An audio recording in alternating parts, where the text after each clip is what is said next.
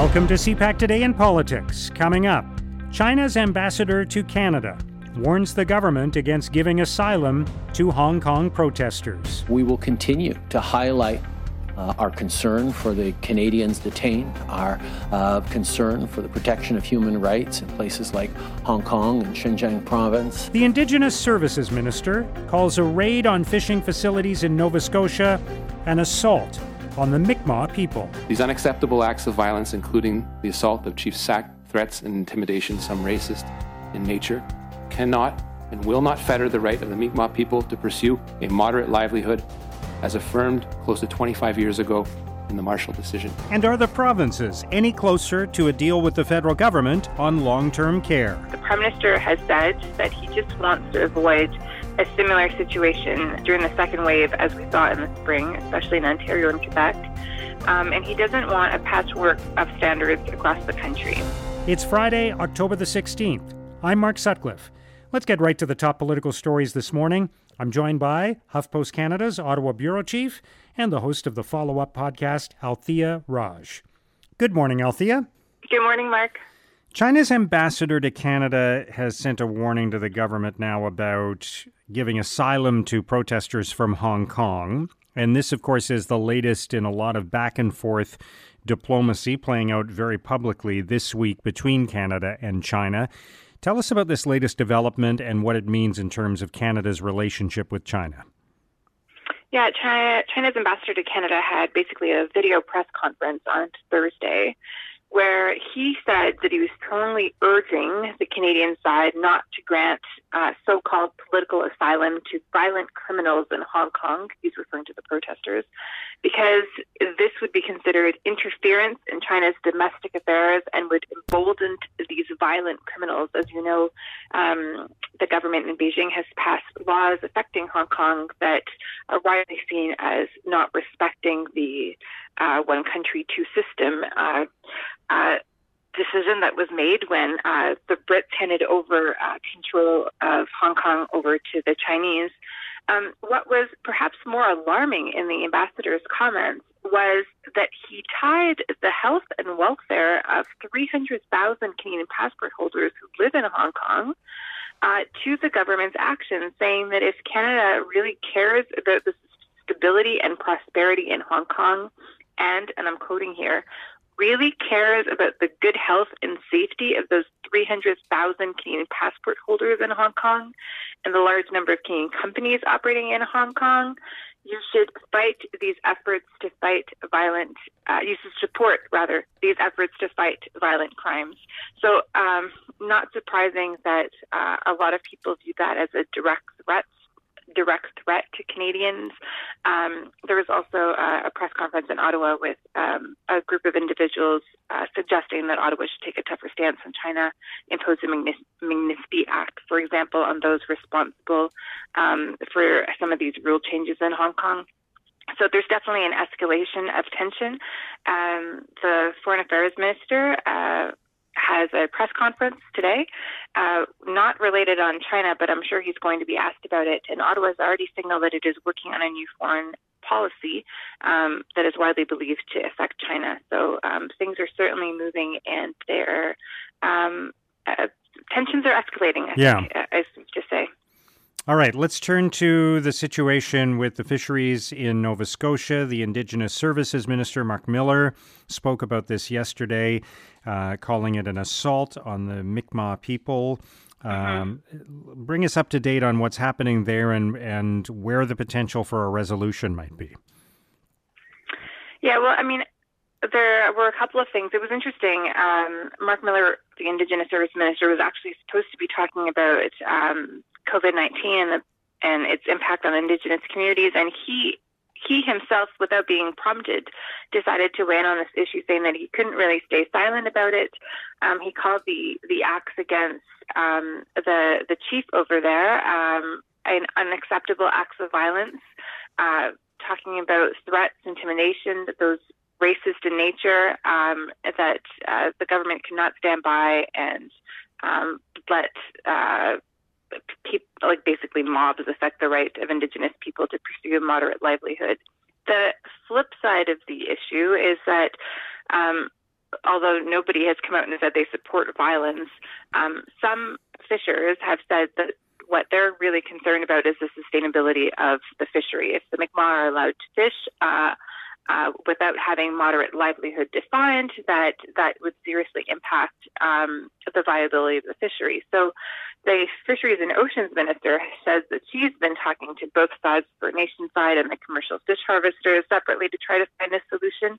The solution is widely believed to be found in Ottawa. We even heard the Premier of Nova Scotia basically say, I can't do anything. This is in Ottawa's hands. At the same time, though, Ottawa is raising real concerns about the fact that the RCMP is just standing by, that it hasn't arrested anybody, even though it's seen criminal activity.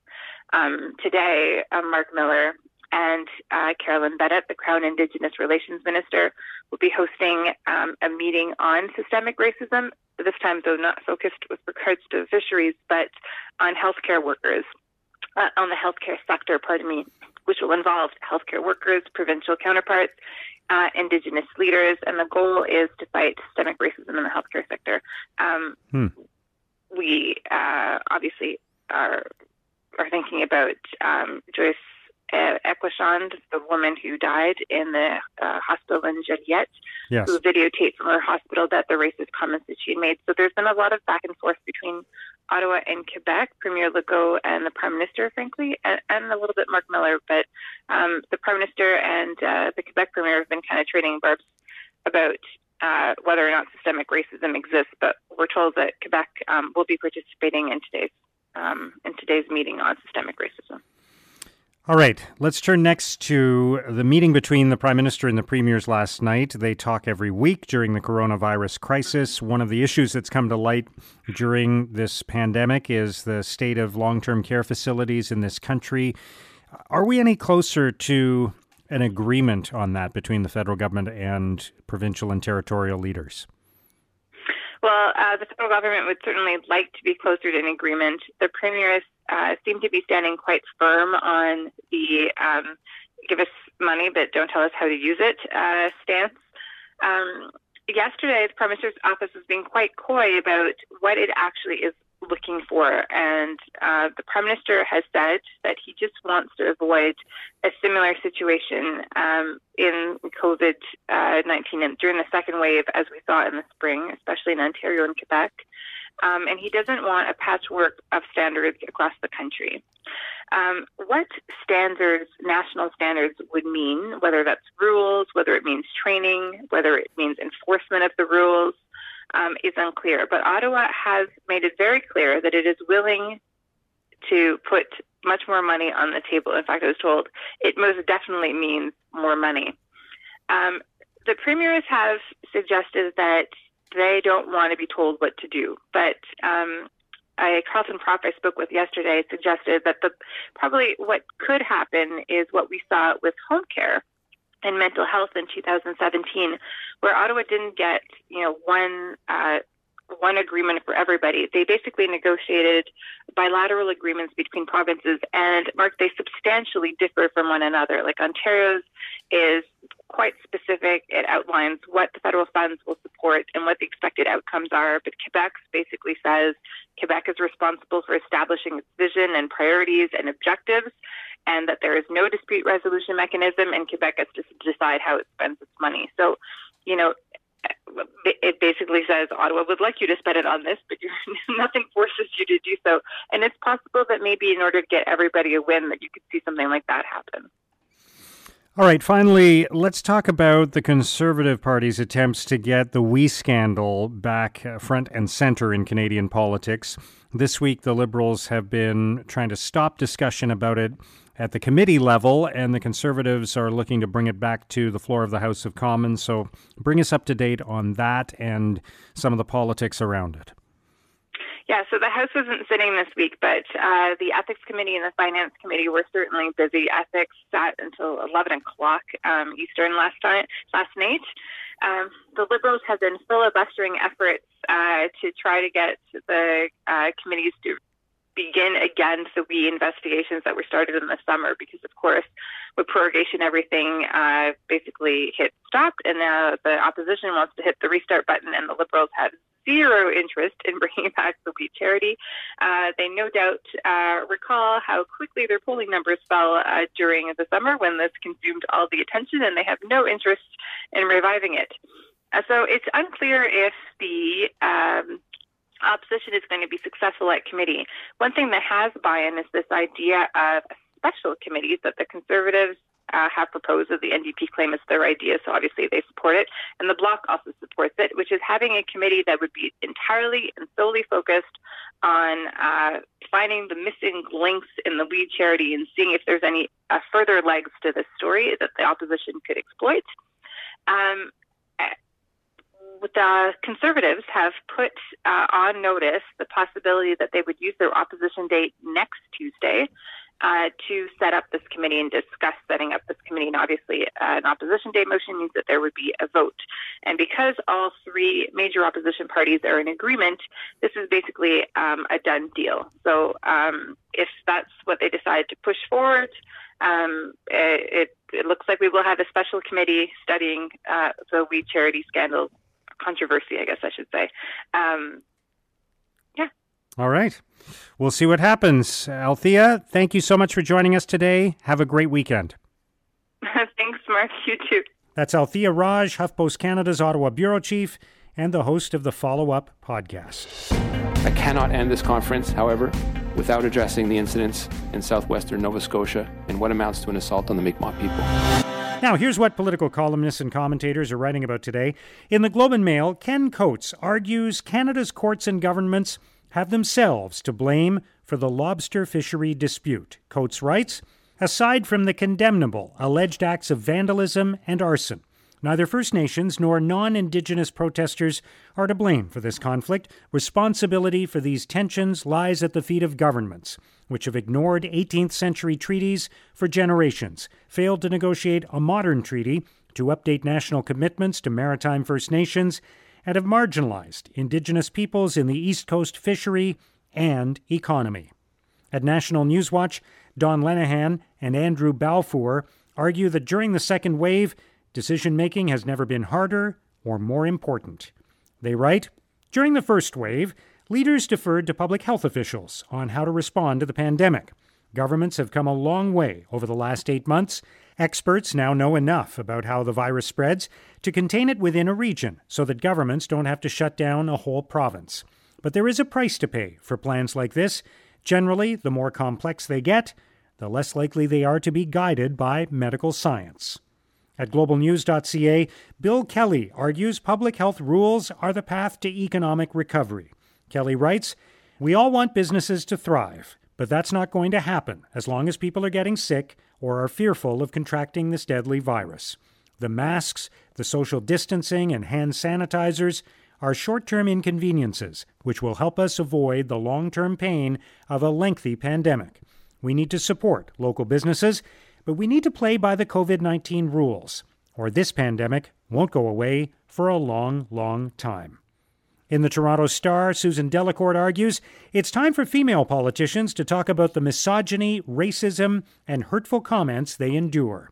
Delacourt writes, getting politicians to talk wouldn't seem like much of a challenge, but getting women politicians to talk is not as easy as one might assume. It could be that some have stories they simply don't want to relive. These aren't the kind of stories that will attract women to politics, but they need to be aired to change the political culture. Now, here's what's coming up on Canada's political agenda. 2 federal ministries will be holding a special emergency meeting with Indigenous leaders from across the country today to discuss racism in Canada's healthcare system. CPAC's Martin Stringer has more. Mark, Indigenous Services Minister Mark Miller will be joined by Crown Indigenous Affairs Minister Carolyn Bennett, and they will meet virtually with almost 200 leaders from Indigenous communities across the country. They'll be discussing how to combat racism and discrimination against Indigenous people in Canada's healthcare systems. This commitment comes in the wake of that traumatic incident in Quebec involving the death of Joyce Echaquan, an Atikamekw woman who recorded healthcare workers taunting and abusing her shortly before her death in a hospital in Joliet, Quebec. Now, Minister Miller yesterday cautioned that this one meeting won't change everything overnight, and he said all those involved should not expect revolutionary changes after just one get-together.